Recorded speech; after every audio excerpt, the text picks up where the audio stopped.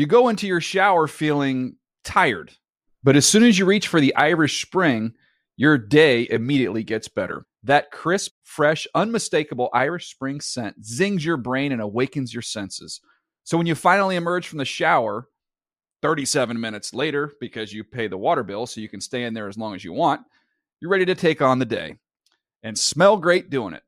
Irish Spring Body Wash and Bar Soap. Fresh, green, Irish. Shop now at a store near you. Are you looking for the perfect move-in ready home this spring season? Now's the time to buy at Fisher Homes. For a limited time only, enjoy below-market interest rates starting at 5.375% APR, 6.139% APR. With these exclusive lower rates, you can save hundreds on a move-in ready home and start enjoying the benefits of home ownership even faster. Schedule your personal tour with one of our new home specialists at FisherHomes.com and make this spring the season you find your perfect home sweet home. Financing provided by Victory Mortgage, LLC, NMLS 461249, Equal Housing Lender. Hey everyone, this is Jody Sweeten from the podcast How Rude, Tanneritos. I've been needing a quick getaway with my family, and the 2024 Hyundai Santa Fe is the perfect vehicle to take us there.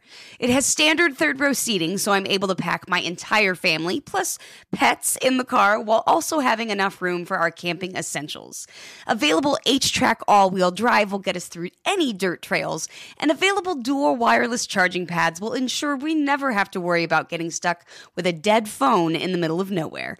Visit HyundaiUSA.com or call 562-314-4603 for more details. Hyundai, there's joy in every journey. Meanwhile, here's Gramatica. Romo holds. 19-yard field goal attempt. Oh, it is fumbled by Romo, and then Romo's going to run to the end zone, and he's going to get tackled by Jordan Babineau. Amazing. David. Football David. The Dave Dameshek Football Program. Available on Apple Podcasts and at NFL.com/DDFP. Now here's your host, Dave Dameshek. Number 9, Tony Romo. He figures to factor into the conversation upcoming here today on the DDFP. And hi and hello and welcome to the Dave Dameshek Football Program. I hope all's well wherever you are. Here in Studio 66, I physically sit alone. However, thanks to technology of the 21st century looming over my left shoulder, not one but two fellas who jumped in on the social media, or perhaps I invited them into the conversation, because when I talk about quarterbacks in pro football, there's just a small handful of fellas that I'll go to tap into their wealth of knowledge and insight, and chief among them from CBS Sports, the host of Pick Six and Beyond, one of our favorite guys in sports media, a fulsome head of hair here in summertime. It's our pal Will Brinson. What's happening with you? See, this is a clear early bias against the Phillip Rivers guy. I will point out, though, that the haircut, you got to do it right before the beach trip that's coming up with the in-laws in a few weeks. And if I may add to my own introduction, a Shecky recipient. Ooh, look at that. See, that's what you call a trump card here. And that will be something for our other guest today to overcome as he defends, I assume, I don't know this for a fact, but I assume we can anticipate a lot of New York City, pro-New York City opinions coming from the guy from Sports Illustrated and Odd Sharks. It's Nick Costas. What's happening with you, pal? Welcome to the DDFP. It is a true honor to be on the program, Dave. A big-time fan of yours, and it does look like Will's got like a goiter out of the side of his head there. Like, what is that tuft of hair you've got coming, like cascading down some sort of, like you have a tennis ball surgically implanted to the side of your head? Now, I will say, I am from New York, and I am a very pro-New York, but I've killed the Giants more than anyone the last couple years here, so I do want that to be on record here, that while I do have a man crush on Eli Manning, I have killed Eli and the Giants. All right, but that's really not something that's praiseworthy in my book. No, I mean, of course, you're if you praise a local team that stinks, then you're just a sucker. You know, when True. they demand, when coaches and GMs and organizations make that announcement, now more than ever, we need your loyalty. Like, no, you don't listen. I'm a paying customer. That's what you get out of me. Don't stink, and then I'll pay more attention to you. local area man kills football team for winning 8 games in 2 years. Congratulations on the no, or trading Hall of Fame wide receivers for a bag of balls. That kind of sucked too. Or taking a running back second overall. These are all bad things. Yeah. All right, we want to talk about, because one of the issues that came up last week is NFC East QBs of the 21st century. McNabb said that he's better than Troy Aikman, deserves in the Hall of Fame. We want to get in on all that, but before we do, let's very quickly then review what happened a little more than a month ago. Now, my contention is, Costas and Brinson, is that the Giants really could be players in the NFC East, and who knows, maybe they still will be in 2019. But if they would have merely done the exact same things that they did in free agency and in the draft, save what they did with Daniel Jones, if instead they take Williams out of Bama and add him to what is already a much improved offensive line to help, I mean, Saquon Barkley, as I always say, is in his prime right now. It is not equivalent to a quarterback who needs a couple of years to really get to where to the peak of physical and mental and all that kind of stuff. An NFL running back in the 21st century, fair or not, is in his prime the day he walks out onto the field, physically and I mean, by the time he hits second contract, he's going to be a diminished version of himself. So make up the offensive line, maybe get one of those edge rushers, and this Giants team would be fine with Eli in 2019. How say you, Costas? I don't agree with that, because Eli Manning's still the quarterback. And I think, look, I love Eli over the balance of his career, and I think Eli's a Hall of Famer. Will, you're making that face. I've been killing Eli for years now. Eli Manning absolutely stinks, and it doesn't mean he doesn't deserve a gold jacket, but the guy's terrible. Like, he had time to throw at points last year. He can't hit the broadside of a barn anymore. So for me, like, look, I would have preferred them maybe to take Josh Allen with Josh Allen on the board here. But if Daniel Jones is good, none of it matters. None of Gettleman's, all of the faux pas make a difference as long as Daniel Jones is good. And yeah, like, you can make the case that maybe with the pass rusher, with the offensive lineman, that the Giants in 2019 could be better. The fact of the matter is that Eli Manning, I think, still stinks, and the Giants will not do much of anything this year if he's the starting quarterback for the balance of the season, which I think most of us expect to be the case. Go ahead, Brinson. I mean, I agree. I think Eli is a average quarterback for the duration of his career. I think he's a below average quarterback now. I do have the Giants actually be better than Nick thinks. I'm with you, Dave. I see the mixture. I'll tell you, the mixture of the two teams I see. It's not a complete mirror of this by any means. He stole my take, by the way, here, Dave. This is important. Will took my take here, and I know what he's about to say, and he stole it from me directly. This was my take, and he's laughing because he knows it's true. It's not true.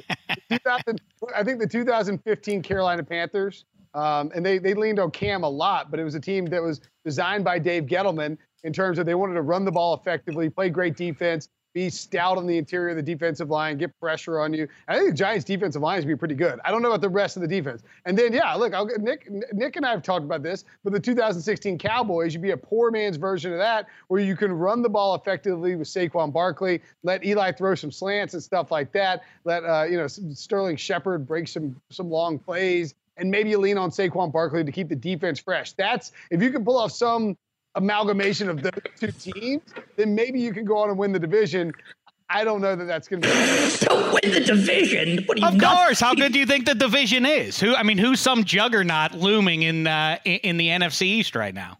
The Eagles and Cowboys, I think, are clearly both better than the Giants. And the common denominator between those two teams that Will just mentioned, and I agree with him, it's bend but don't break defense and control the clock with the run game, right? But that Panthers team had Cam Newton. That Cowboys team had a mobile Dak Prescott, albeit in his rookie year. Eli Manning can't move. I'm confident. I don't think I could actually beat Eli Manning in a foot race because I'm not athletic, but Eli ain't beating any defenders to the edge anytime soon.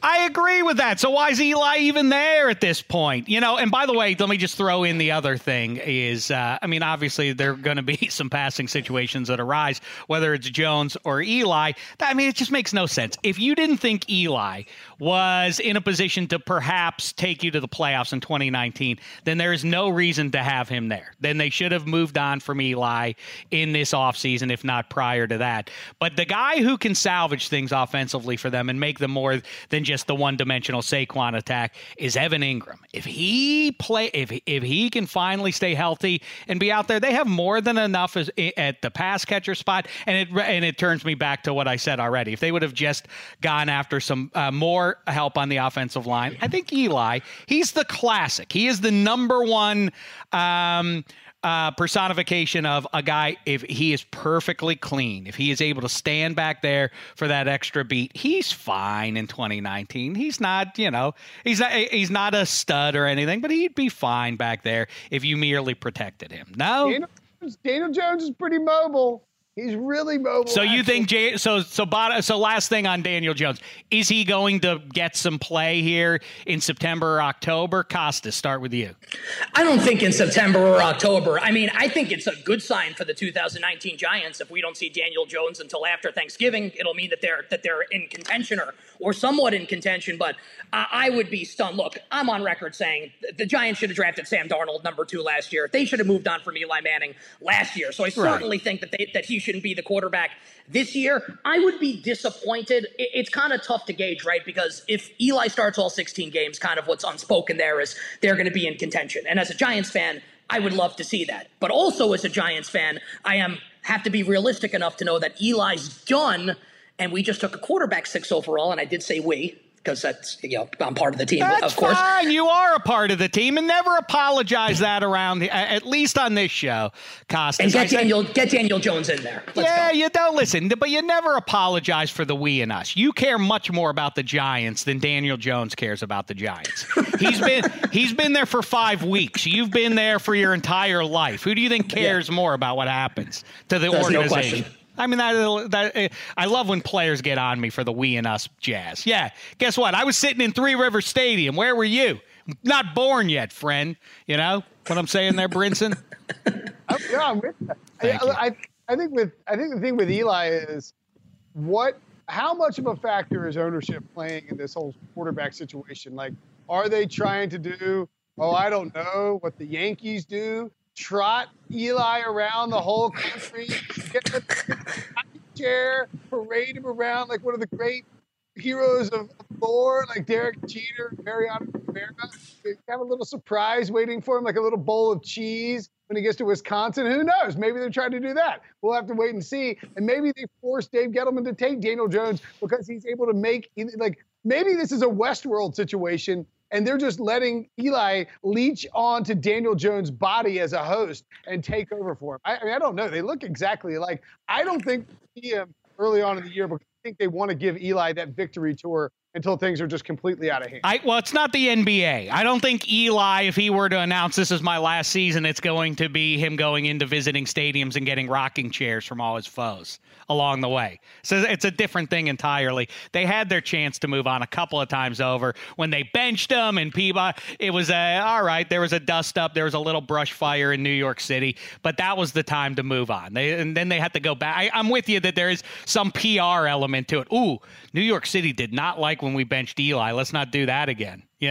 They now 2 years later. It was more like how it happened, though, and like the guy that did it, Ben McAdoo, who was not fit to lace up Eli Manning's, cleats. Ben McAdoo should have benched himself and resigned with that stupid haircut and his stupid play call fades on the goal line. Enough Ben McAdoo. Like, that was what people were pissed at in New York, was not so much that Eli was getting benched. It was the clown that did it, Ben McAdoo on his way. Well, and also who it was for.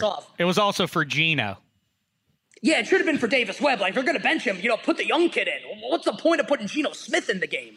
Hey, by the way, before we take another step here, Eddie Spaghetti behind the glass is with Costas every step of the way. Is that right, Spaghetti, New York native? For the most part, I will admit I was wrong. I did not want to take Sam Darnold or quarterback last year. Wait a second. This is breaking news. You now concede that you wish you would have taken Sam Darnold? No. I'm saying I did not want to. I believe I bought hype into that they could be kind of competitive last year, and I was wrong. So I will admit that. So you are conceding that you were wrong all this time. All this furious defense when I told you that it was a mistake, and you're, have you seen Saquon though? I'm like, I see them losing every week. He's terrific. What fell apart was more like the offensive line being god awful and stuff. But I think this year, now I'm going to buy into it again, is that the offensive line is a lot better. It's a lot. I mean, O'Hara came on here himself and talked about how that Will Hernandez and Nate Solder last year got to a certain point where Hernandez was not making he learned the playbook more and was not making Solder look as bad as he was. Jalapeno is healthy again. They signed Zeitler, which is humongous, and they just signed Mike Remmers, who's going to move back from right guard to right tackle. So I think the offensive line actually is a sneaky, really, really strong part of the team this year. I appreciate that optimism. All right, let's talk about. That was. And I'm not knocking Eddie or Giant. I'm not saying this is Giants fan specific, but it was like Eddie was like, listen, I want to admit I was wrong about thinking that this offensive line would be good. I'm probably going to talk myself back into it. And then he immediately talked himself back in. Yeah, I could see it going south. All right, let's talk about this. And by the way, just one thing that my recurring theme since really January has been poor Carson Wentz. Yes, the Eagles appear to be loaded, but it all hinges on 11. And that kid is under so much pressure right now, and he knows it. And all these predictions, I think that it sounds fine in May and June to talk about, like, this guy's an MVP candidate right now. Yes, he is, but that only ultimately heaps more pressure on him. And it doesn't really make much of a difference what he does in October. It's going to matter whether or not he wins the NFC East is one thing, but what he does in January this year, he has so much pressure on him to live up to Nicky Foles. It's crazy, and I could absolutely see some percentage of human beings crumbling under that pressure, like when Mark Sanchez did when they brought Tim Tebow in. Some guys rise to the challenge, other guys crumble from it. I don't know what Carson Wentz is going to do till we see it.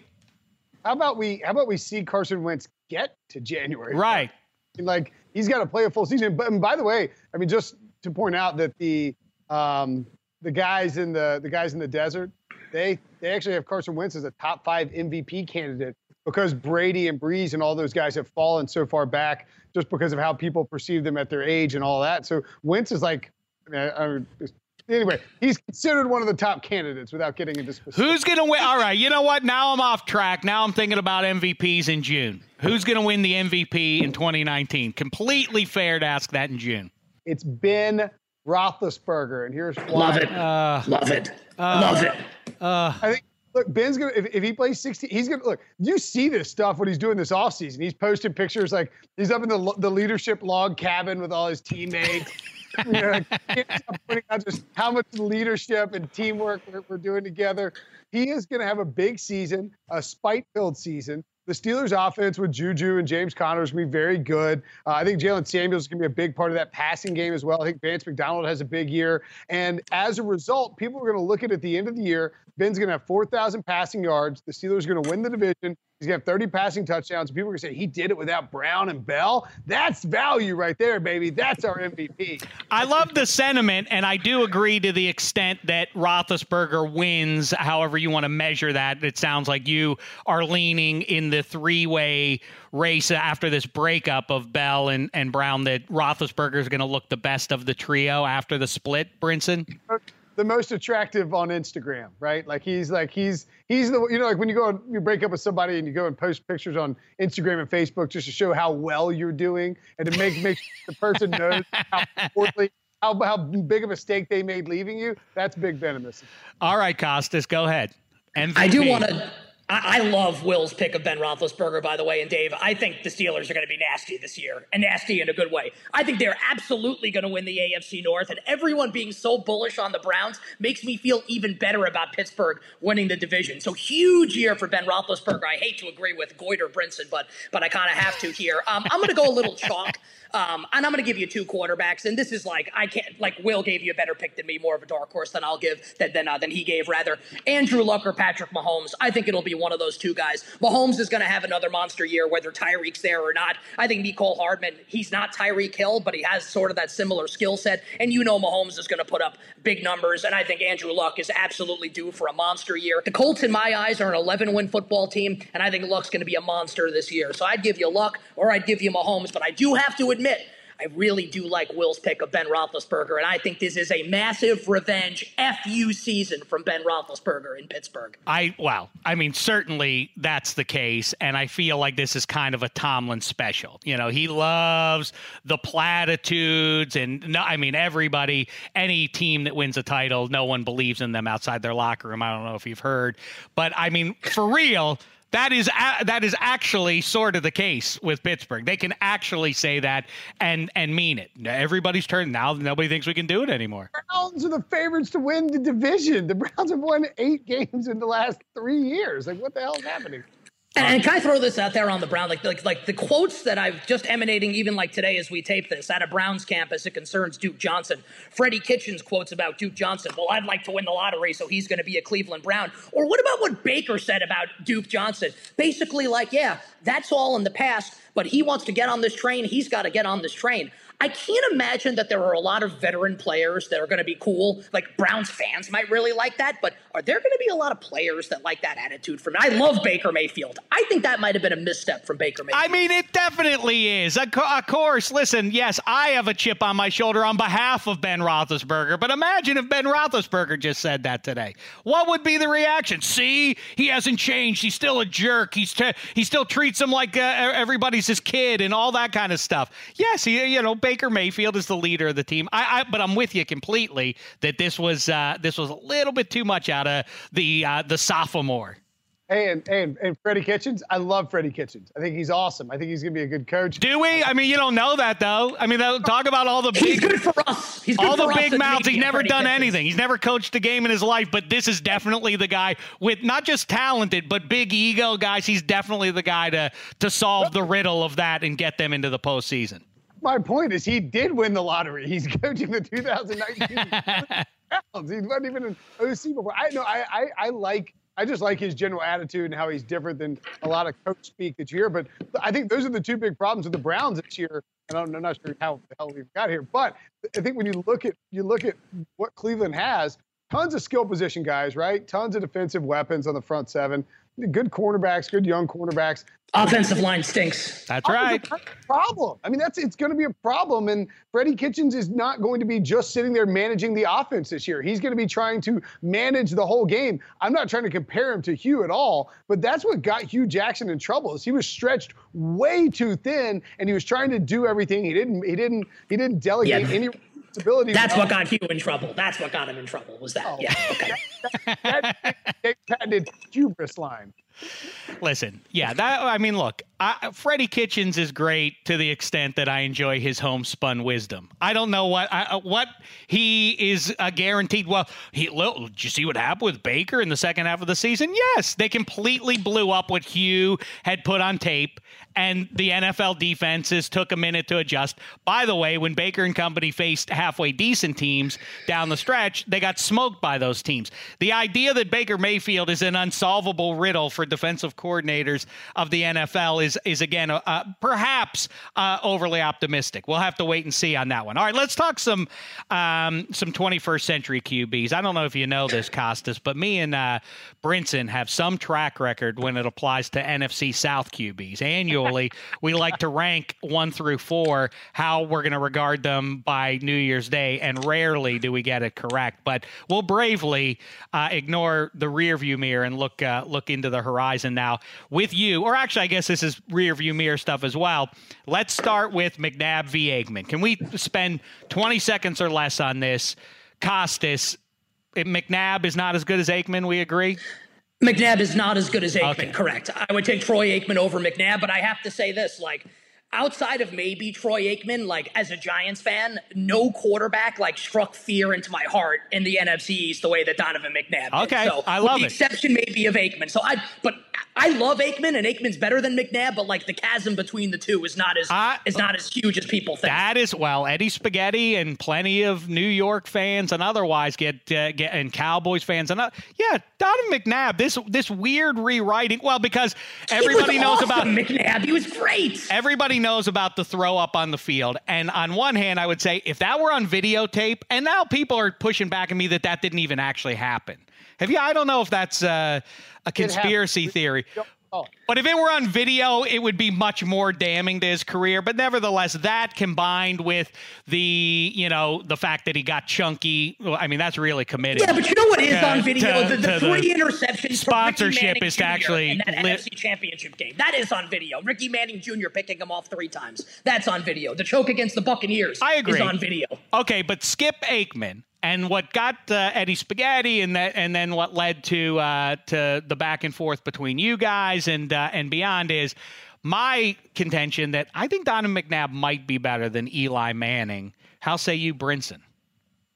Okay, really quickly, just on Aikman, I agree. I think it's a lot closer than people think, and the weapons around Troy Aikman are second to none.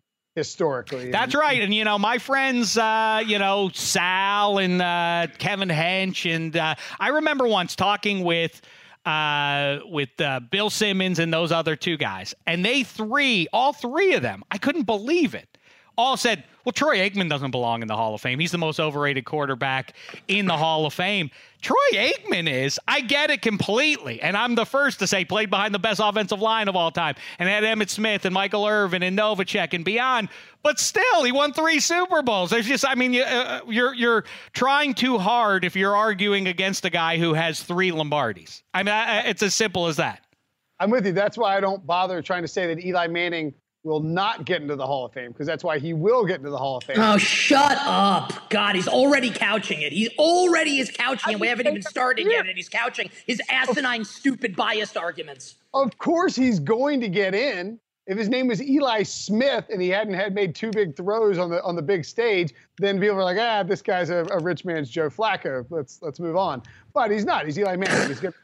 I think the gap between Donovan McNabb and Eli Manning is not that big. I mean, I think they're pretty similar. Well, players. you might even put him ahead. That's the thing. You might put Donovan ahead of him, but Donovan McNabb would surely, and Tony Romo too, would rather have Eli's career because, as you said, he won those 2 Lombardi trophies. It doesn't mean that he was the better NFL football player, though.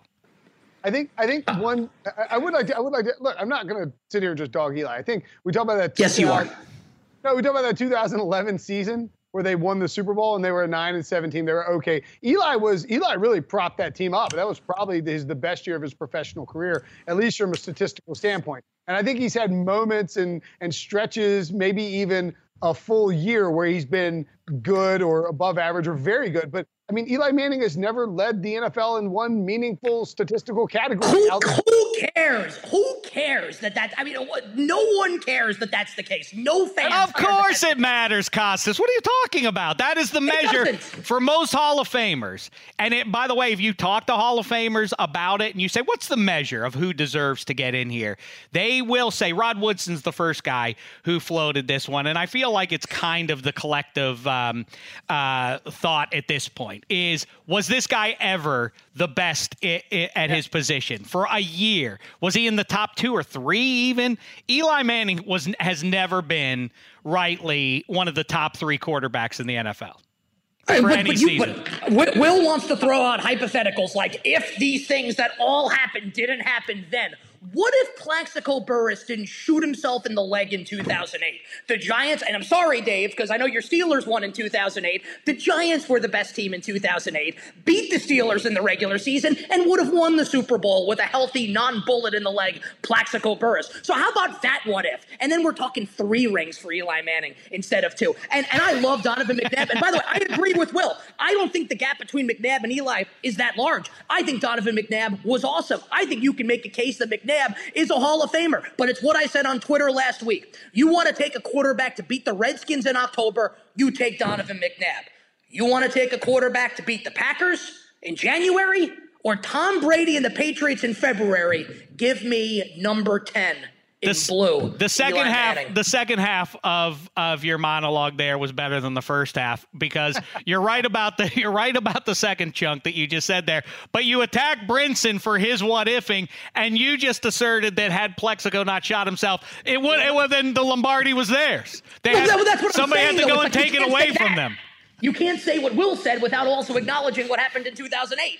Because if that doesn't happen, the Giants were clearly the best team in football that year, right? But if you're gonna venture, I would like to see that Super Bowl. But go ahead.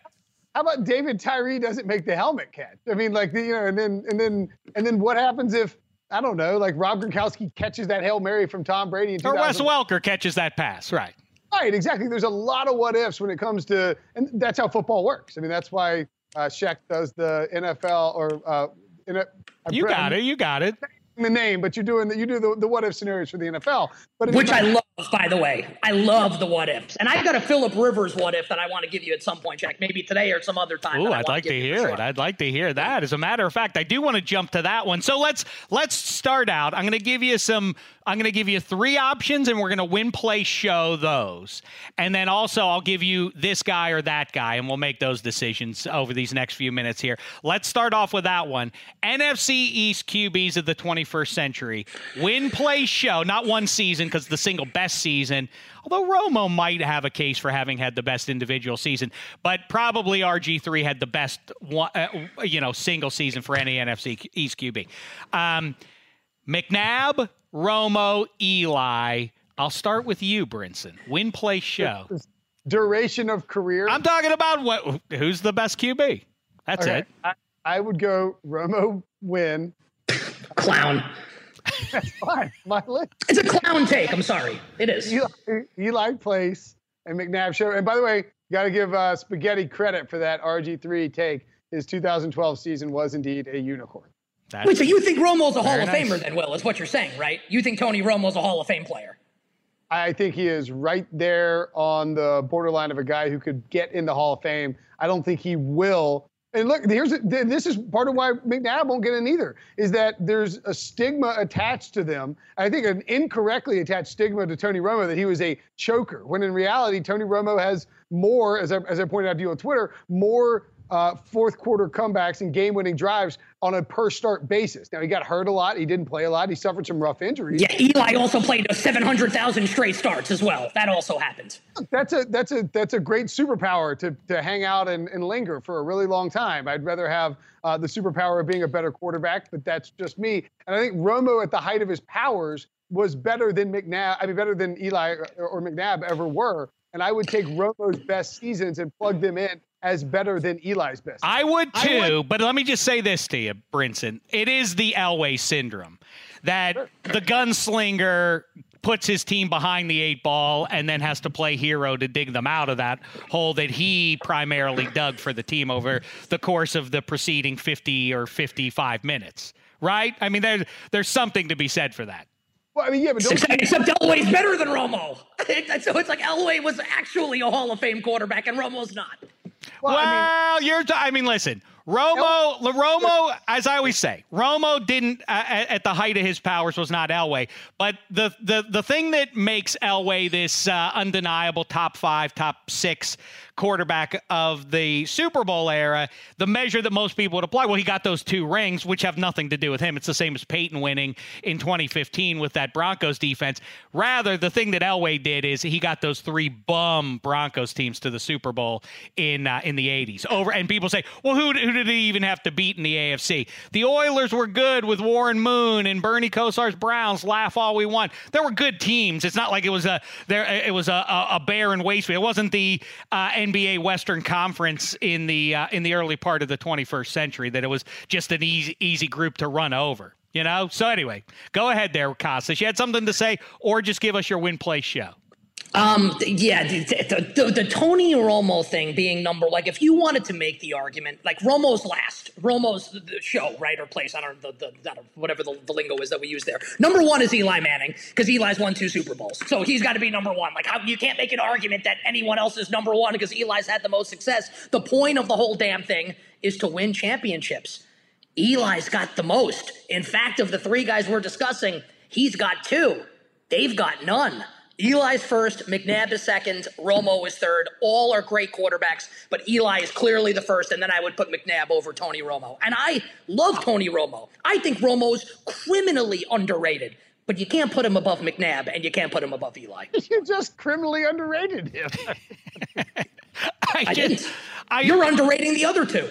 The whole thing is out of whack. The thing I'll say to you that I say, I think about 4 times per episode these days is all this QB evaluation and who's a Hall of Famer is all thrown out of whack until we take Bob Greasy's jacket away. That's what screwed everything up. Like, well, he has 2 rings, and you got to put guys who have 2 rings. Well, then what about Plunkett? Like, Plunkett's not a Hall of Famer. And really, I get it. Eli is great, and he had those 2 runs, and the numbers are going to be hard to argue against with another year to build him up that much more. And that combined with he vanquished the GOAT twice in the big game.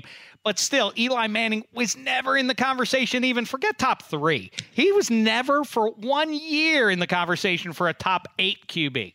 I mean, that's a pretty big strike against the guy, isn't it? That you're going to give the gold jacket to. But if you take Bob Greasy's jacket away, now it allows you to not vote Eli in. I just want to, like, in all seriousness, like, biases aside and everything, I said this last week on Twitter, and I candidly, like, I 100% mean this.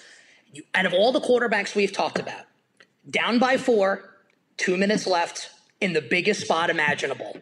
Which quarterback would you guys want under center, leading your team not for the game-tying field goal, but for the game-winning touchdown? Who would you rather have? Who would you want the most? Why is the team losing? Like, why is it losing because the quarterback threw a bunch of back-breaking interceptions earlier in the game, or the offense was stagnated because the quarterback wasn't good enough to let it answer the question, Brinson? Or was it a close game because the team had a great defense and they played a bunch of running? All right, Costas. No more jive. Let's go. What is the answer to the question here? I will take Tony Romo, and I mean that. I said it on Twitter. I was clown. All right, can I tell you something? I'll break the tie for you. Well, actually, I want Spaghetti to weigh in here. I know what his answer is going to be. It's similar to, I mean, in terms of just who I want in the field, maybe picking like kind of like what David Carr said, a street ball game, Romo or McNabb, probably McNabb because he's just a better physical specimen than them. He's more mobile. Not that Tony wasn't earlier in his career, but kind of like what Costas said and why I got into it with Wes on Twitter, it was like the point of playing NFL football is to win games and to win championships. And kind of like what Brinson was saying about, if Eli won 1 and every game was close and like they had an awesome defense and they had an awesome running attack, then it's like, okay, I get that Eli was kind of carried, but he won twice and he was really good in both of his playoff stretches, and he didn't just beat whoever, he beat the Patriots, who were the best team of this generation. I think that counts for something. To win twice and to be MVP twice also counts for a lot. I'm not rejecting the quality of the performances, and people do sleep on Eli. I know the Tyree catch and everything else, but he does. I mean, they beat the New England Patriots in not 1 but 2 Super Bowls. And just out of curiosity, how many games above 500 is Mr. Winner Eli Manning for his career? This long, luxurious career of destiny. The answer is 2. He's 2 games above 500. That sucks. If the purpose is to win games, then why do Eli's teams constantly end up with sub 500 records and bad seasons when he's been the one consistent factor the whole time? I'll tell you this about, and maybe this is a little too nuanced as we try to evaluate, what's happened over 20 years here. But, and whether it's fair or not, Eli, even as in the Big Apple, it's the capital of the world, and everybody is looking at the Giants and everything else. Eli, first overall pick, and we know how it all went down and how he got to New York. All that still, for whatever reason, never added up to him being the guy who was in the white-hot spotlight in the big games. Not to the degree that Tony Romo was. And I've talked to a lot of quarterbacks about this. Kurt Warner is great on this subject. I believe in the curse of supposed to for a team and for an individual. When you're supposed to do it and everybody is looking at you, save us. You got to save us. Eli was never that guy. Romo had all that pressure, and I think it's a little overstated. Oh, there's no more pressure than being the quarterback of America's team. But it is real to some extent that if you're the Cowboys quarterback, that and Tony Romo, based on the nature of his playing style, when the game came down to it, everybody was looking at 9. Save us 9. Do it. And more often than not, as much as I used to like to laugh about him choking, he did come through. And I think by a whisker, I think if it's my life on the line, if it's the fate of the planet on the line, down 4 with 3 minutes to go, I think I'm going to go 9. I think I'm going to go 9. Yeah, well, Thanos wins then. Thanos wins if that's the case. And by the way, the curse of supposed to that you just mentioned now. What about in 2006 when the Giants had that season that ended with the playoff overtime loss to the Philadelphia Eagles, and all the back page headlines wanted to fire Tom Coughlin and wanted to run Eli Manning out of town. And then week 1, lose to the Dallas Cowboys. And remember, we thought Eli might be hurt and done for the season in that game. Week 2, lose at home to Brett Favre and the Green Bay Packers, and the sky is falling. And all the Giants did from that point forward was not lose one road game the rest of the season. Supposed to. Eli Manning, that Tiki Barber retired and trashed Eli Manning to the media before the 2007 season. So I disagree with that completely. Eli rose to the occasion in a major way in 2007. And by the way, won a Super Bowl. And by the way, Will wants to throw out the number 2. Eli Manning, 2 games above 500 for his career. You know what? Number 2 matters more than that one? Lombardi trophies. Suck it, Brinson. Look, that's the thing is like you can present. This is how New York fans operate. It's no surprise, and you hate New York. Just admit that you hate New York. Just get it out there that you hate New York because the Yankees own your Braves, and because Eli Manning has upstaged your boy Rivers for the better part of 2 decades. Is that true, Brinson? Oh, no, I like New York. My point is that you can't have some subtle, nuanced argument about Eli Manning's career as the Giants fan for more than 15 seconds before they scream, rings, rings. What are you talking about? Lombardi's. You said he's Joe Flacco. I mean, that's Joe Flacco's argument is he rises to the occasion in the playoffs and has a Super Bowl. It's like, that's why he has to get paid. Yes, right. I mean, Eli Manning had 2 great playoff runs, but if you look at the totality of Eli Manning's career, the only argument you have for him as great is that he had 2 great playoff runs, fueled in large part by really strong pass rush and defenses, and that he never got hurt. Well, then you get into the philosophical debate, as you said last week, Brinson, that still ultimately, as much as we can talk up Romo or McNabb or anybody else, but, Dan Marino would be an interesting guy to ask that question to. Whose career would you rather have, yours or Eli Manning's? That would be – I'd love to hear the answer to that one. Because then it's do you rather have the totality of the career, or would you rather have those couple of shining moments? It's a fine question. But, okay, let's do – but is it true you hate New York, though? I love the city of New York and the people of New York. What about the people? You're cool with the people, though? I love it. Well, no, I don't like the people. You hate New York sports because you are jealous because you're not from New York. And I'm not saying that to everyone. I'm saying that specifically to Will, that Will is jealous because he's not from New York. And he can't root for the Yankees, and he can't root for who's more Carolina than Will Brinson? He's. I don't think he pines to live somewhere else. I do not.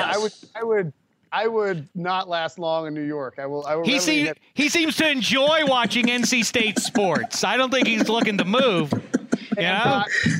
Look, I don't like the Yankees, but that's fine. That doesn't mean I have some bias against the Giants. I think my argument against Eli and the Eli supporters, I'm not going to call you a rude name or anything, is pretty similar. Is pretty similar to the argument that most other people make. Like, it's not that different. I've been making it for a long time. Okay, last thing I will say to validate Brinson's side of things is there in the 21st century, high-end QBs, there are very few examples of guys that are on consistent losers. If you're a high-quality NFL QB, name for me the guy who is on – he's great individually, but the team, they go 6-10 a lot. There isn't one. Drew Brees went 7-9 3 straight seasons. Phil Rivers missed the playoffs for too long a stretch, probably. What about Romo? No, Romo's three straight years the Cowboys had win-and-in games on Sunday Night Football, and I know Orton had the last one. They didn't win any of them. Fair. Okay, that's a fair point. That's fair pushback, Brinson. You got to give it to him. Romo's almost 30 games above 500 for his career. All right, but in the big spot, he came up lame, and that's a fair knock to some degree. I would But you'll put the fate of the planet in his hands, in Romo's hands. Listen, it's an imperfect solution no matter what. Now, let's go to resulting in the annihilation of the human race. You know who I want I want more than Eli or Romo in the big spot? Number 7, Ben Roethlisberger. Win, play, show. Fair 2004 enough. Quarterbacks. Ooh. This is perfect. This is ideal because I'm a Pittsburgh guy, and the Giants wanted Ben Roethlisberger more than they wanted the other two guys. The San Diego Chargers wanted Eli, and instead went with Phil Rivers, and Bill Cowher from NC State wanted Phil Rivers and wound up with Roethlisberger. We now know how it shook out a decade and a half later. I'm going to start with you on this one, Costas. No, you know what? Before we get to this, because we each have our rooting interests, Eddie Spaghetti, you also have a rooting interest. Win, play, show, the 2004 first-round QBs, leaving out J.P. Losman.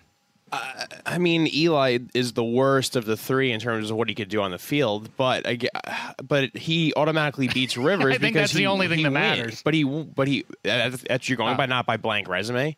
Oh, I don't know. You just said very well may. Ben will probably beat him all-time resume because Ben's a little bit younger and probably has more years than Eli left. So I guess Ben could be 1, and then Eli would be 2, just because they have the 2 Super Bowls, and you put Rivers 3rd. But in terms of talent, Eli would be 3rd. Let me throw this one in here, fellas. Well, I want to hear your raw answer, but also what if, and I think the Colts, as you said, Costas, are going to be dynamite this year. And to me, right now, if I have to make a pick, I'll take the Colts to get to the Super Bowl out of the AFC. But the Chargers are also loaded. And the sad irony would be if the thing that fails them this year is Phil Rivers finally hits the wall, which is a possibility. God, I hope so. It could happen. But what if the Chargers win the Super Bowl this year? If the Chargers win the Super Bowl, how does that disrupt, the preceding 15 years? All right, Costas, do it as it stands right now through 15 full seasons. Win, play, show, 2004 QBs. Roethlisberger 1, Eli 2, Rivers 3. Brinson, how say you? It is. I will say this. I think there are 2 different ways to look at this. I think there's 3 different ways to look at it. Oh, good. Well, yeah, there's 4. Add another one. You have 3 names, so you can work in each of them in your 3 scenarios here. I think that if you looked at this based on Hall of Fame resume, that Ben Roethlisberger is first, and it's by a pretty large margin. He's 144-69, right, in his career. That never had a losing season. It's a bloodbath of the other guys. Now, has he had a better supporting cast? Of course. I think if you're talking about who will get into the Hall of Fame first. I do want to interrupt you, though, and say this, because I am here to vouch for 7. Roethlisberger, this thing that people have now moved on from is the big knock is he was terrible in those Super Bowls. He's lucky he had a good defense because he wouldn't have won. First of all, the first one, they don't get anywhere close to without number 7 being the best player on the field against the Colts and then in Denver to get to that first Super Bowl against the Seahawks. Yes, he was crummy once he got there.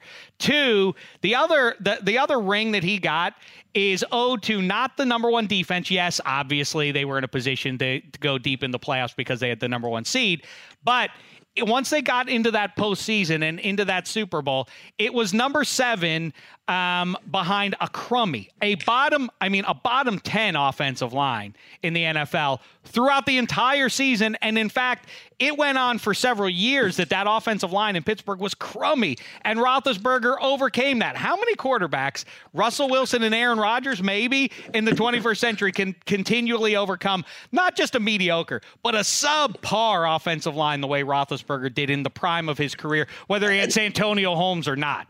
That is an unbelievable homer take. Like, I think Ben's the best because I think it's clear that Ben's the best. Like, I don't think you need to vouch for Ben Roethlisberger. I think Ben out of these guys is clearly the best. No, I'm saying, Dave, that's a homer take from Damashek there. Why? How about in 2008, Tom Brady tore his ACL in week 1, and the Steelers never would have gotten there if Brady had been healthy. And then, like I said, Plaxico Burress shot himself in the leg. The Giants beat the Steelers in the regular season. Giants would have won the Super Bowl. Sorry. So I don't even think that's a great argument. I just think Ben's the best because Ben's the best. Like, if you've watched 15 years worth of these three guys, Roethlisberger's the best of the three. I don't even think it's close, really, either.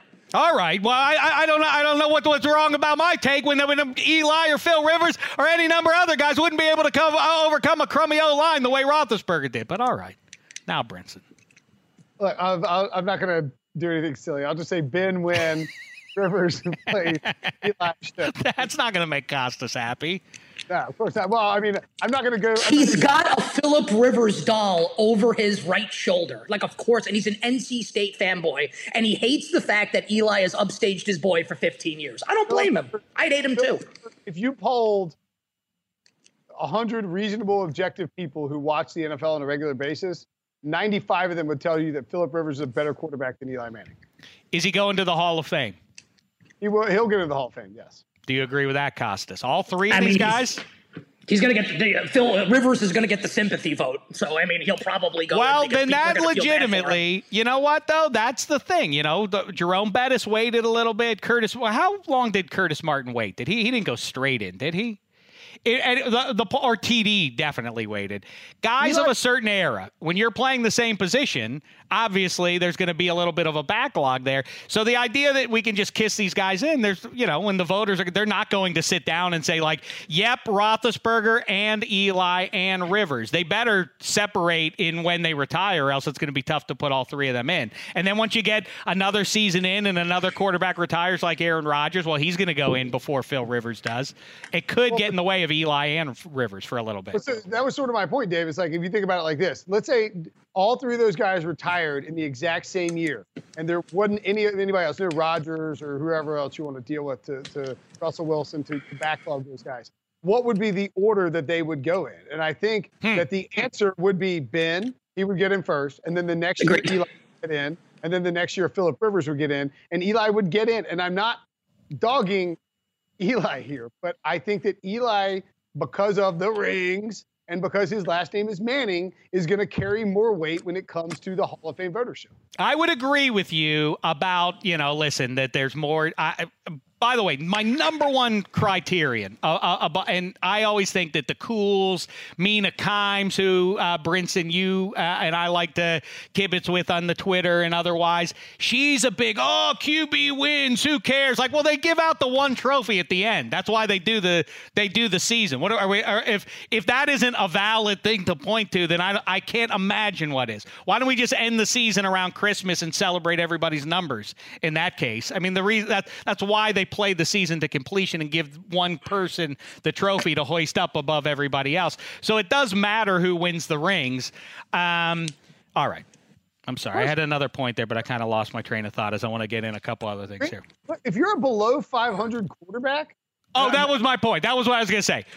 Fine that there are other measures. Dan Marino is better. I love when dumb people love to, so Marino's not as good as Flacco or Trent Dilfer. I mean, let's not be dumb. However, Phil Rivers, as I said, missed the playoffs for a long stretch. It's not like he's some consistent winner, covering up the warts in all of his teams to the extent that he gets them into January. Huh? I mean, look, Rivers has gotten some rough. Look, I think that Rivers has had a rougher time than the other two guys in terms of organizational structure. I don't think anybody would question that. Now, he sat behind Breeze for a couple of years, and then, he didn't. Okay. But he also did have a top 5 all-time tight end, and he had a top 8 or 10 running back behind him, and he had a nice offensive line for a long time. But okay. Dave, can I toss something out at you, Dave, here? I'd like this kind of in defense of, actually, I kind of want to defend Phillip Rivers a little bit here, and I still think Eli's better than him. But this is kind of the what if, and Go ahead. Oh, yeah, here we go. I love how much you love this stuff, Dave, in all sincerity. I love how much you love it, and I love this stuff the same way.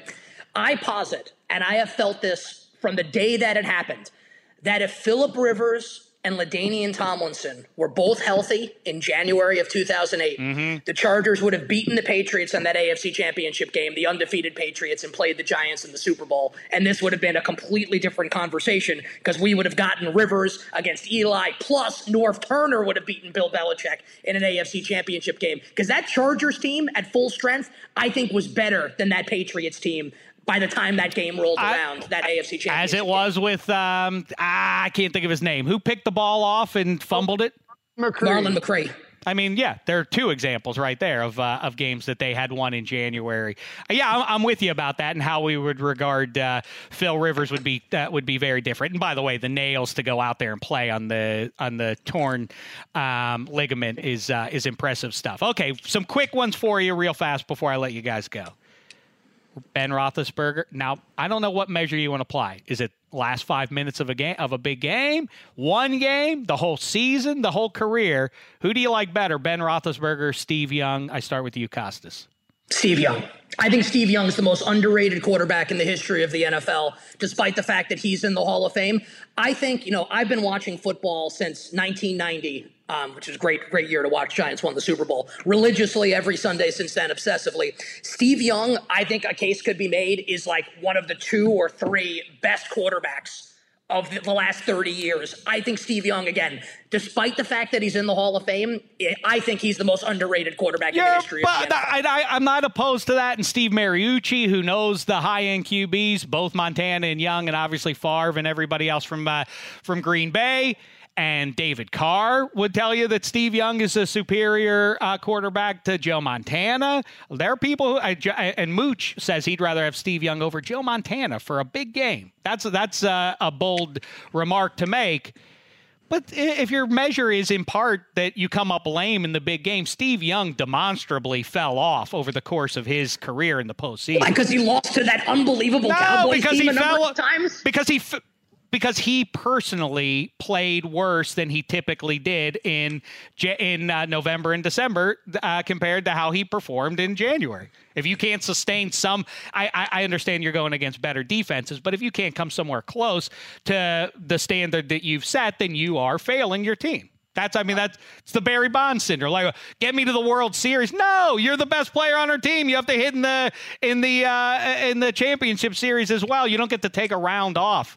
Yeah, Steve Young came up lame in some big spots in his career. Roethlisberger, how many times did he come up lame in January? Not very often. Ben likes to come up lame in a random Week 13 game against a Ford. That's right. Against bad teams on the road. That's where he comes up lame. I mean, it is. It's just weird how they do that every year. That might be a Mike Tomlin thing. At any rate, I think I would take Steve Young, too, in terms of just the pure talent. But I think Steve Young is a great example, much like Carson Palmer. And I think this is why people would be hyped up for the Buccaneers and Jameis Winston, that coaching and situation does matter. Like Carson Palmer was great for the Bengals and then fell off a cliff, but then he got back with Bruce Arians and he nearly won MVP, and Cam not beating him out. And I think Steve Young's the same kind of case, right? Until he gets the opportunity to play for Bill Walsh and and he had to sit behind Montana for a while. Was he like 29 or 30 when he won that first Super Bowl? So that maybe that's part of why your play tails off a little bit, because you don't take care of your body as much. I think at the end of the day, if you sit down with the resume and blindly compare Ben and Young, you would pick Ben's numbers and Ben's stats and Ben's career. But I think I would take Steve Young in terms of the quarterback. All right, so be it. That's fine. People also forget that Roethlisberger, for the first half of his career, was a high-end runner, a physical runner, a poor man's Cam Newton. Maybe that's a little bit extreme to say that because I don't think it is. 20 yards downfield, he wasn't dangerous, but he would truck guys in the same way Cam Newton still does. Ben was kind of a, I don't want to call him a unicorn because he was like more like a potato, but like he was like Ben was a unique he was a unique athlete in the NFL when he came along. No, I remember Ben's bowl game, watching it my junior year at Fordham, and watching Ben of Miami of Ohio like pinballing off defenders and being like, "This is the guy I want the Giants to take." He really was, like, to your point, Dave. He was an exceptional. How about that? I said runner. that I definitely was on the record with that. I said Eli Manning fine, Phil Rivers. I'm prejudiced against that weird throwing motion. Seeing him at NC State, I just didn't like it. I just didn't see how that could work in Pittsburgh in in big spots, and I always liked Roethlisberger. It's the eyeball test. I don't need all the scouts to tell me what he did in the 40 at the combine. Now, a couple more quickly. Derek Carr. This is for 2019. Derek Carr or Joe Flacco? Who do you want? Well, I have to stay true to my brand here, having been blocked by the entire Carr family, and I'll take. Wait, David blocked you too? Who doesn't like? David Carr blocked you. Yeah. I'll have a talk with him. David and I are going to drive Derek and hopefully Antonio Brown up to from Bakersfield up to the East Bay for training camp in a month or two. So I'll have a good opportunity to have a long conversation. Maybe we'll surprise them and have you in the trunk, and or maybe you could meet us at a rest stop somewhere. Like, whoa, Will Brinson. Hey, what are you doing here? Oh Right. You know what? Now that we're friends, let's unblock our friend Will here, right? I do think that I would anticipate in 2019 that Derek Carr will have better numbers than Joe Flacco. If that doesn't happen, then I would be concerned about what might happen in the future at the Oakland Raiders. Yeah, this season is everything for Derek Carr. Who knows what abyss he'll go into if he doesn't perform for the Raiders this season. It'll be interesting to see where he lands after this one. Go ahead, Costas. Do you want Derek Carr or Joe Flacco this season? I think Carr will have better numbers. I'd rather have Joe Flacco than Derek Carr. Carr's got that Jim Everett 1989 NFC Championship game kind of feel to him, where as soon as pressure even gets remotely near him, he gets really skittish. It's kind of weird, and we saw it happen many times last year. And look, the Raiders' offensive line should be better here, assuming Colton Miller is not a spinning top again like he was last year. But I'd rather have Flacco. I think Flacco's tougher than Derek Carr. And I think Joe Flacco, you ready for it, Will Brinson? Joe Flacco is a winner. He is the weirdest. He has got to be the weirdest case study in a guy who, impossibly rises up against the two best teams that he has to see over the course of his career.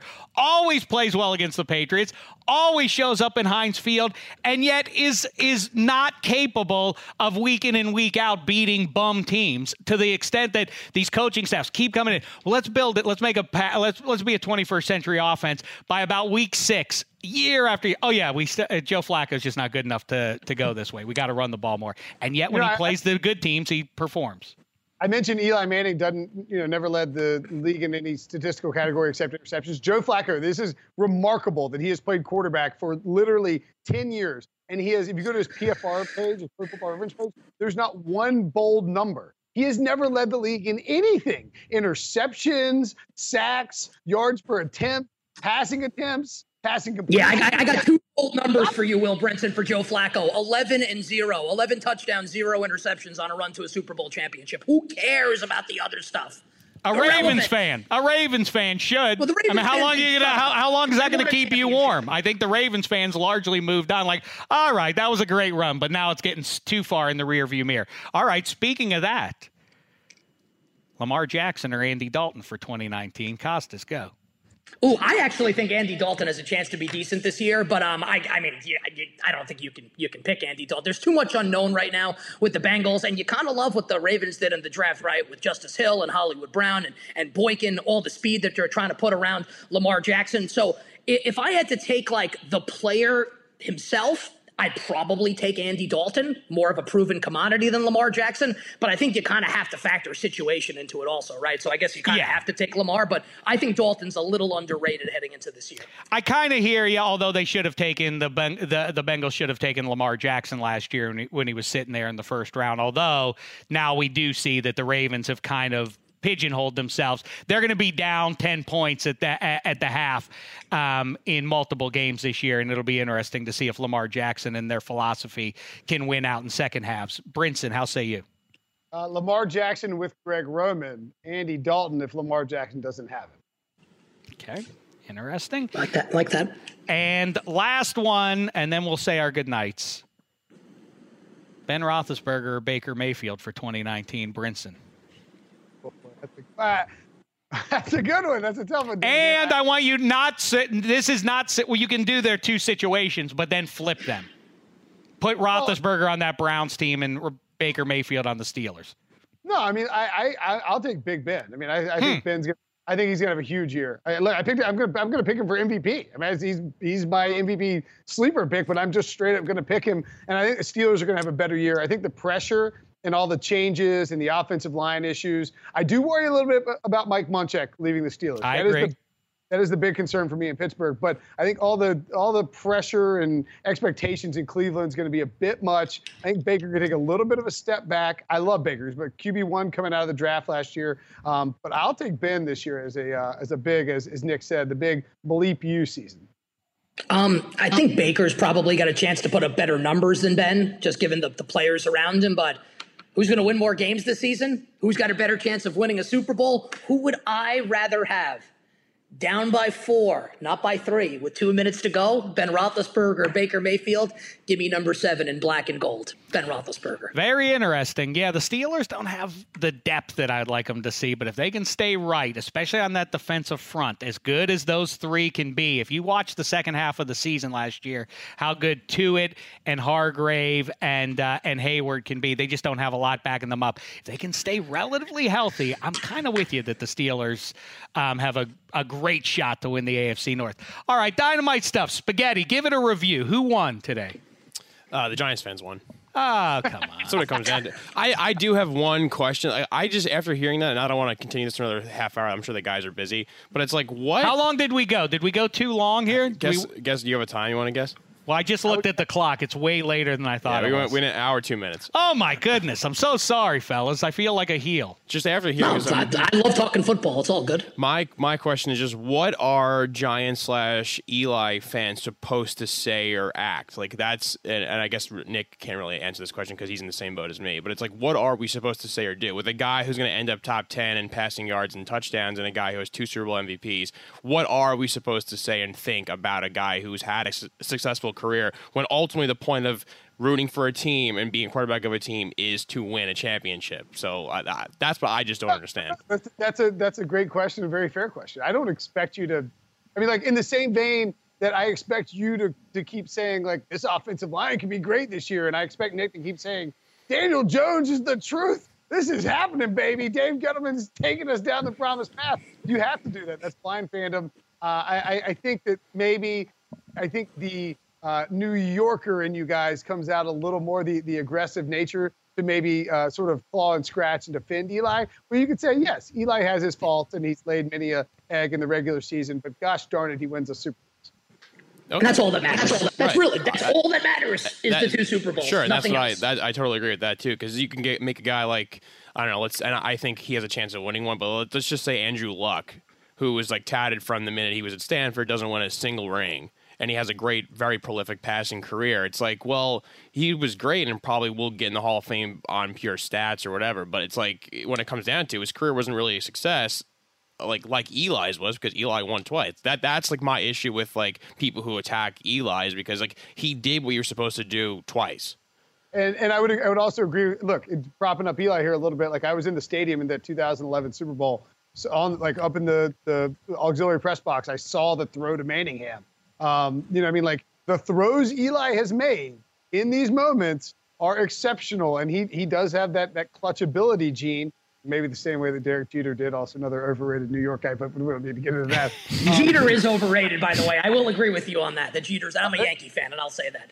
But I mean, I think that that's one of the differences too, is that this isn't like a Trent Dilfer situation where Eli got rings because he was on a great team with a great defense. Now, he was helped by a great defense, but Eli made some big boy throws in the moments and has had an above average career, or an average to above average career. Right? And so I think for all the, everybody gets worked up, but yes, Eli Manning has some championship moments, and that's why we lend more credence to those rings, because he made those throws when the moments counted, like Flacco did. Well, and you know what? The voters are, as much as they like to take up residency unnecessarily up on Mount Pius, and look down at the rest. They love to look down. They love to do that, but it does matter, and the voters are human beings at the end of it, and it does matter the visceral memories.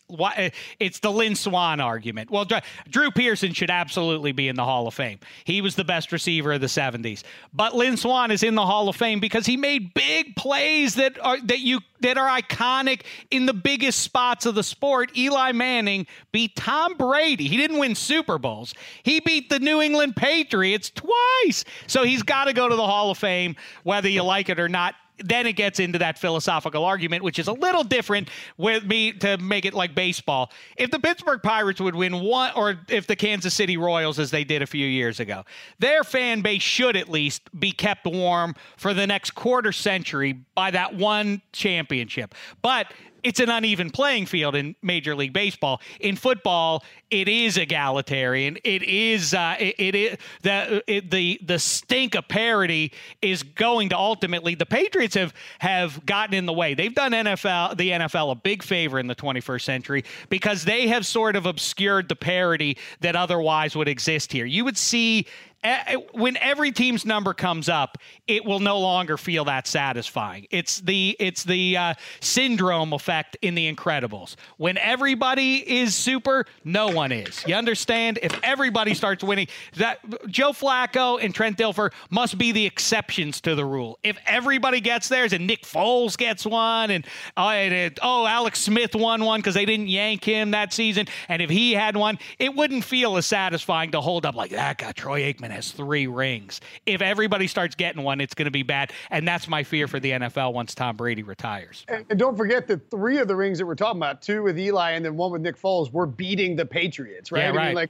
You're right, this constant presence. Like if you took the losers of all those Super Bowls and gave Andy Reid and McNabb one and gave Cam Newton and Ron Rivera one, and you hand one out to every team that lost to the Patriots, all of a sudden the Super Bowl, the value of a Super Bowl ring in the past 15 years changes dramatically. That's right. Is there a lazier argument, Dave, than the Trent Dilfer argument? That's like, well, Trent Dilfer won a Super Bowl, and the Ravens felt so bad about it that they dumped him for Elvis Grbac the following season. It's like, Trent Dilfer didn't even start for the Ravens the year after he won. I hate that argument. Well, Trent Dilfer won a Super Bowl, so how hard could it be? And by the way, I hate that. By the way, history ignores was not terrible in the back half of that season, Trent Dilfer. He's not, by the way, a bit of trivia for you guys to pass along. When people say, Trent Dilfer, worst quarterback to ever start a Super Bowl. No, it's the late David Woodley in Super Bowl 17 against the Redskins. Against the Redskins. That's your worst starting quarterback in NFL history. All right, good times, fellas. I hope we didn't keep you too long. One last thing, Costas. Just admit, Mark Messier is the dirtiest legend in any sport ever, right? I don't know if I sincerely don't know if I agree with that, and I'm totally cool if other people think that because in 1994 he broke the curse. That may or may not be true, but he also won in 1994, so that did happen. And he's not as good as Mario Lemieux, though. To be fair, that is just a fact. All right. Now that I appreciate, and that's a note I think anyone with any sense can agree with. And he was also better than that other Rangers center iceman who wore 99. That's a conversation. Close, though. Close. All right. Well, I'm not going to do it unless you guys want to settle in for another 6 hours. Then I'm in. You want to do 6 hours right now? You don't want to? And by the way, it certainly helped that Lemieux won those Stanley Cups with a pretty good player next to him in Jaromir Jagr, and Kevin Stevens was pretty good too. So it's not like those Penguins teams were not. It's not like those Penguins teams were not absolutely loaded. So let's not pretend that wasn't the case. I mean, Brinson. I'm glad Brinson's shaking his head because I wouldn't want to spend the next 6 hours and at the end of it have Costas go like, you know what? You were right 6 hours ago, Dave. You know what? I should have just listened to you. Now I'll never get those 6 hours back. Thank you, Brinson, for bringing some sense to the proceedings here. Spaghetti, you know I'm right? I'm staying out of this. I'll just stay positive. No more debating. I'm done with the New York sports debates. I need to take a break. This wasn't about New York. This was about the greatest hockey player of all time. I'm not, again, just take the hint. I'm not going to get into it. I might not agree. Oh, you're a big Edmonton Oilers fan, are you? You loved why is that an insult to say Lemieux is not as good as Wayne Gretzky? Like, Lemieux is probably number 2. Why it matters. It's the same reason that we're having any of these conversations. Of course, Eli Manning and Phil Rivers and Ben Roethlisberger are all great and rich. But this thing when people who care about sports say, who cares about LeBron versus Michael Jordan? Like, that's the whole real. That's what's fun about following sports is to have these conversations. And Lemieux is better than Gretzky. And if I'm not going to half-ass it here. If you want to have a full discourse on it, let me know and we can have that conversation. I'm just not going to do it willy-nilly here. And I'm certainly not going to do it while Will Brinson sits here and tries to conjure an argument for I don't even know who. Ray Ferraro? What? Brendan Moore? Yeah, Brinson's a big Cam Ward guy. Well, with good reason, I guess. I like hockey. I'm a bandwagon hockey fan, and I'm not afraid to admit it. I was happy to see Jordan Staal thriving down there this spring. All right, listen, Nick Kostos, what a delight. I hope you'll come back. I hope we didn't hold on to you so long that you'll regret ever, or you'll turn us down if we offer again. And Will Brinson, as always, what a great pleasure to catch up with you. We'll talk to you, I hope, in late August, early September for our annual NFC South QB rankings. It'll be our fourth annual at this point. Gotta slap some egg on our face again. And Will Brinson, of course, Pick Six, CBS Sports. Follow him. He really is one of the great follows on Twitter. Funny and insightful, and so on and so forth. And what's further, the hair, it speaks for itself. Nick Kostos, a pleasure to see you. Sports Illustrated and Oddshark. Let's do it again, fellas. Anytime, Dave. Would love to.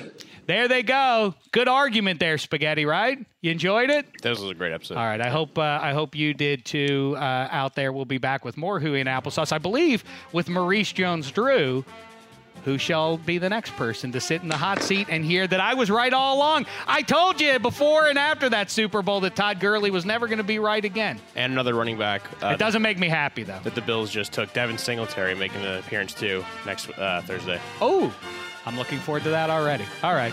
Until then, it's been a thin slice of heaven.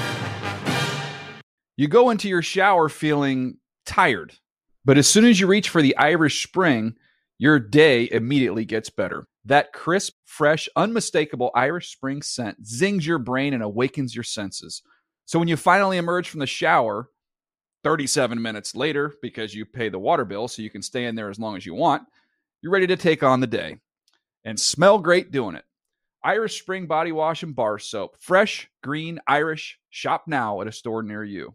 Are you looking for the perfect move-in ready home this spring season? Now's the time to buy at Fisher Homes. For a limited time only, enjoy below-market interest rates starting at 5.375% APR, 6.139% APR. With these exclusive lower rates, you can save hundreds on a move-in ready home and start enjoying the benefits of home ownership even faster. Schedule your personal tour with one of our new home specialists at FisherHomes.com and make this spring the season you find your perfect home sweet home. Financing provided by Victory Mortgage, LLC, NMLS 461249, Equal Housing Lender.